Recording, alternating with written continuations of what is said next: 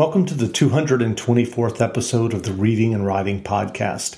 I'm your host, Jeff Rutherford. Stay tuned for my interview with the author Matthew Pearl, author of The Last Buccaneer, The Technologist, The Post Shadow, and many other novels. And just a note, this interview was originally recorded in April 2016 when the publication of the paperback for The Last Buccaneer.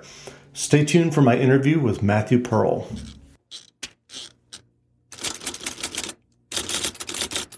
Welcome back to the Reading and Writing Podcast. My guest today is Matthew Pearl, author of the novel The Last Buccaneer, which has just been published in paperback. Pearl's earlier novels include The Dante Club, The Technologist, The Post Shadow, and The Last Dickens. Matthew, welcome to the podcast. Thank you, Jeff. Thanks for having me. Sure. Well, can you read 2 or 3 pages from your novel, The Last Buccaneer? Absolutely.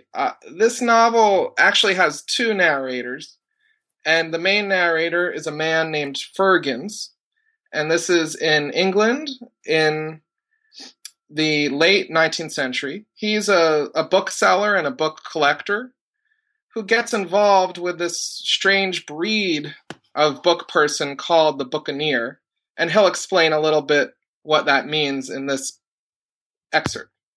Great. If you should ever meet people who tell you they know something about the Buccaneers, be skeptical.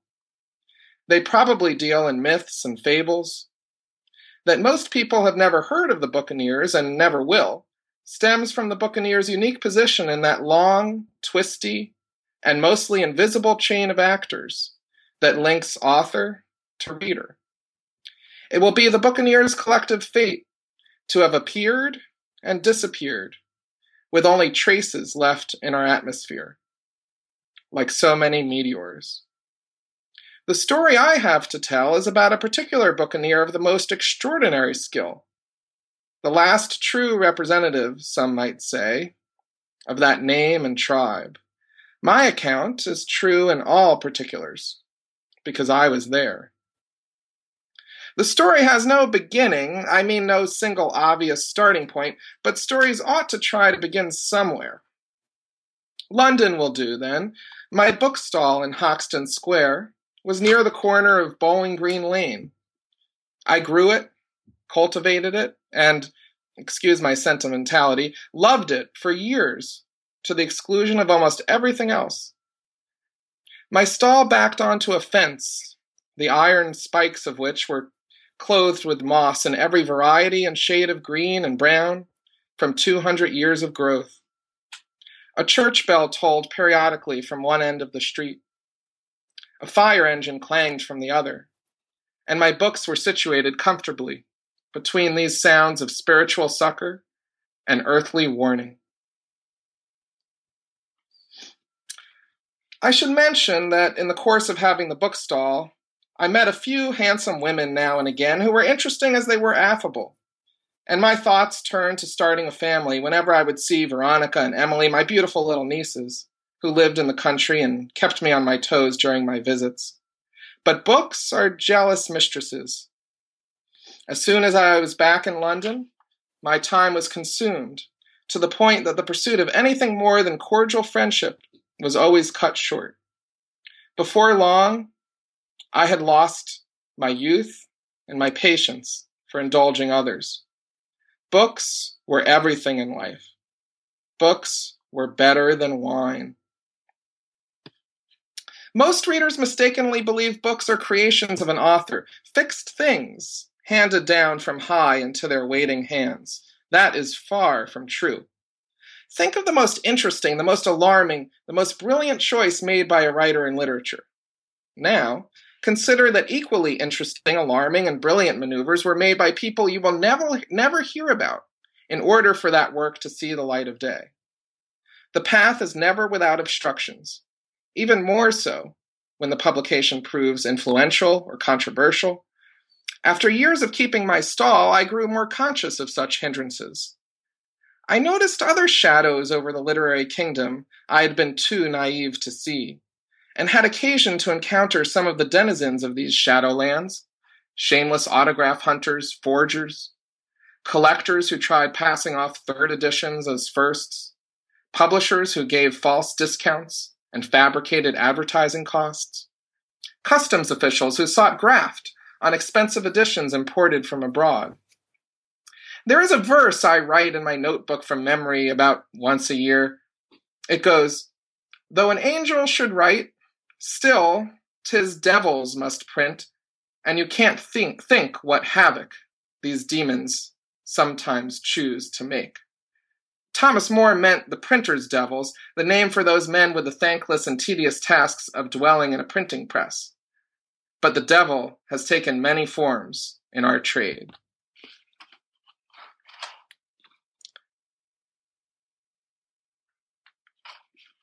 And that's how Fergens sort of starts off introducing us to this other side of the book world. Great, great.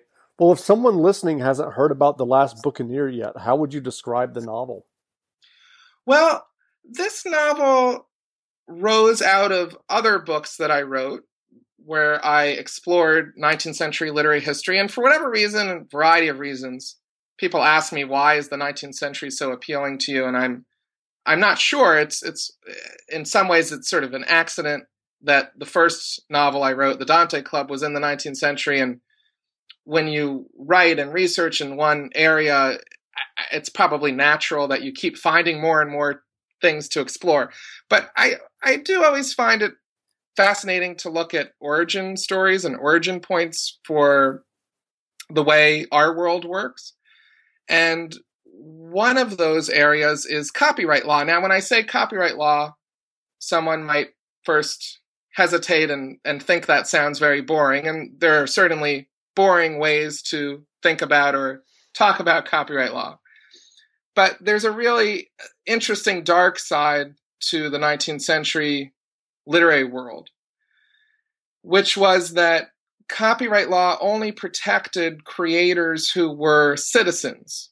So if you were in the United States and you were a publisher and you wanted to publish an American book or an American book of poetry, a novel, you would have to get authorization from the author. You would have to pay the author, very similar to what you would do today. However, if you wanted to publish a British or a French or a German author, you could do it with no requirement of any kind of relationship to the author. And that was the same abroad. So in the UK, British publishers didn't need to make arrangements with American authors. So this had all kinds of effects for authors and for the publishing industry, one of which was to grow this breed of essentially literary bounty hunter that the publishers would hire, because it was about who could get their hands on these unprotected works first. It wasn't about who could negotiate the best deal with an author. So I found these reports of people who would wait at the docks at the harbor in Boston to try to get a hold of manuscripts or proof sheets of British books as they were literally sailing into our country. And this just opened up my imagination and sort of put me on a research track to try to figure out who these literary mercenaries would be, what their lives would be like. And that's where the Buccaneers come from. So this novel is about, as the title suggests, the last Buccaneers, right before the copyright law finally turns into something more what we're used to, which is at the very end of the 19th century. And sort of the last two great Buccaneers who go on a quest to chase Robert Louis Stevenson's final manuscript as he's on his deathbed, essentially, in the Samoan Islands, where he retires toward the end of his life. And Fergens, the bookseller whose voice you heard me reading, is our sort of Dr. Watson. He's following and assisting the Buccaneer. Great. Well, what led you to writing your first novel, The Dante Club? Had you always wanted to write fiction before then? Interestingly, I really had never thought of writing fiction before then. I had other creative outlets from the time I was very young.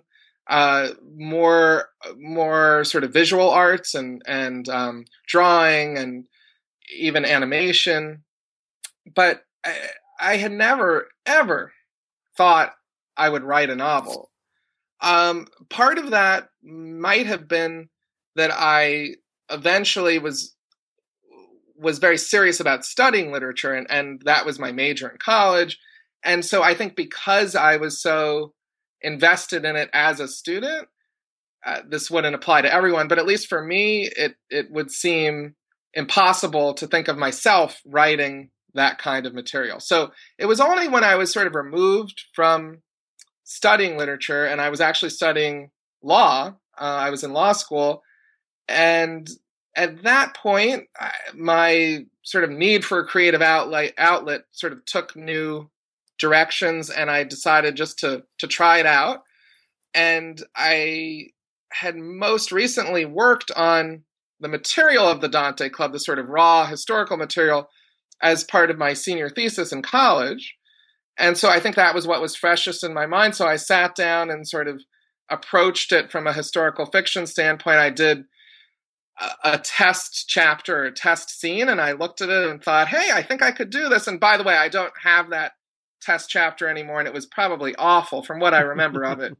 It was nothing to do with what ended up in the novel, but and yet it was very important to me because it at least gave me the confidence at that moment to try it out. Gotcha. So given the research that you do for your novels, has your research already given you ideas for future novels? That's the wonderful and also sometimes overwhelming aspect I find of historical fiction writing and historical research in general, even if it was nonfiction writing, which I do some of as well, that you're constantly running into great ideas that aren't really going to fit in what you're currently writing, or maybe a mention of some of it would fit. And so I always have too many ideas that are springing from whatever I'm working on. And most of my books, The Last Buccaneer is my fifth novel. Most of them have grown out of one of the previous books. So yeah, I have a list of ideas that will take me a lifetime. So what advice would you have for aspiring writers who might be listening and are interested in writing their own novels or short stories? Yeah, I think one of the hardest things for me developing my approach to writing, in part probably because I had not spent much time thinking about what it meant to be a writer and how to sustain the creative process of being a writer, since, as I say, it felt in some ways that I slipped into it accidentally, was to accept how much writing really is a process.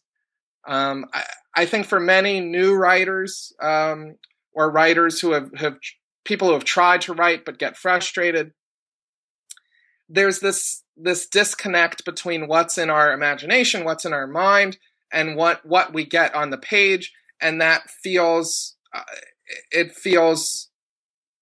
overwhelming and sort of stops us from continuing on.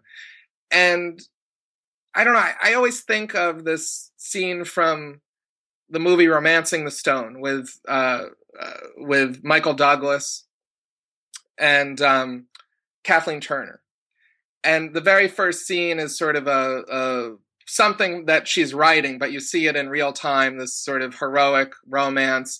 And then it cuts to Kathleen Turner at a typewriter as she's writing the story, as she's typing the story, and she's crying, and she takes the page off the typewriter and types the end, and her work is done.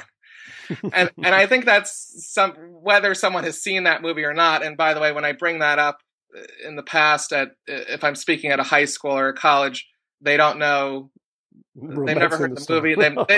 They've never heard of Kathleen Turner. Well, anyway, that's a different story about growing older. But I think I really somehow, maybe because of that movie or not, I sort of thought writing would happen the way music happens, the way other kind of performative arts happen. That the way it feels to write will somehow be attached to what the feeling is in what you're writing. And it's not to say you can't have moments or stretches in which you're sort of in that kind of real-time writing moment. But the reality of writing is much more like a renovation or a construction of a house or a building. And I'm probably biased saying that because my father is a contractor and we grew up with renovations around our heads all the time. But if you've ever been through a renovation, you know, or a construction project, you know that it's only at the very end that, oh yeah, this room is starting to look like a kitchen. Or, oh, we could start painting the wall. And too many of us, when we write, are trying to paint the wall as the first step. Right. We have to accept that it's going to be a loud, ugly, dusty project if we're ever going to get to the point where it starts to match what was in our mind. Sure. So when you sit down to write, are there ever days that you need to do something to jumpstart the process for yourself? I think there are some ways in which doing research-based writing makes your life harder. But one of the ways that it's actually very nice, I think, as a writer, is that I never have to come up with any kind of acrobatics to get myself into my work, because even if what I'm actually writing at the moment does not feel like it's clicking, or I'm not ready to write or revise whatever I'm working on, there's so much research to do and so much research to organize that's how I usually start my writing day. Is I'll start by reading a couple pages of whatever research book or document that I'm looking at, taking notes on that, and then it sort of charges me up for the actual writing. Sure. So are there books and authors that inspire your own writing? I was initially, I think one of the reasons that I sort of fell into this slot of or category of writing, there were a couple books that I had happened to have read, including The Name of the Rose by Umberto Eco and The Alienist by Caleb Carr. So not necessarily about authors, but sort of using history in a certain way that felt very provocative, very, very adventurous and thrilling. And I think that's sort of what got me into the place I am. These days, most of my reading, for better or worse, sort of has to be my research, because I only have so much time, especially now that I have children, sort of a different phase of life than when I started writing. Sure. So I don't read that much in the same category as I write. I really read more in the sort of raw material area of where I draw from. Gotcha. So are you working on another novel now? Yeah, I'm always jumping right from one book to the next. I've also been working on sort of long nonfiction articles simultaneously with books. So right now, I just finished a long nonfiction article on the first Boston detectives that will be in the Boston Globe magazine on May 1st. And the book I'm working on currently will be a sequel to the Dante Club. So this will be my first official sequel. The Last Buccaneer actually has its roots in my third novel, The Last Dickens, but it's not technically a sequel. This will be sort of a continuation of that first novel and sort of, in some ways, bringing a lot of the elements from my other books, including The Last Buccaneer, together into a new story. Great. And is there a publication date set for that yet? I'm not quite far enough along where they've set any dates, but I'm plugging away. Good. Well, again, we've been speaking with Matthew Pearl, author of the novel The Last Buccaneer, which has just been published in paperback. The book is in bookstores now, so go grab a copy. And Matthew, thanks for doing this interview. Thanks so much, Jeff. Great.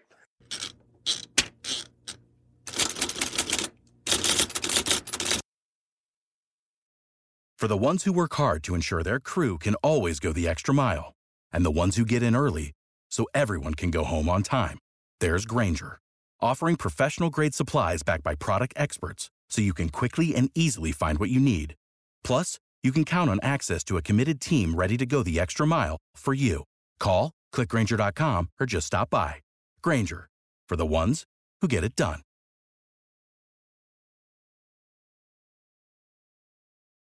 When you need mealtime inspiration, it's worth shopping Kroger, where you'll find over 30,000 mouth-watering choices that excite your inner foodie. And no matter what tasty choice you make, you'll enjoy our everyday low prices, plus extra ways to save, like digital coupons worth over $600 each week. You can also save up to $1 off per gallon at the pump with fuel points. More savings and more inspiring flavors make shopping Kroger worth it every time. Kroger, fresh for everyone. Fuel restrictions apply.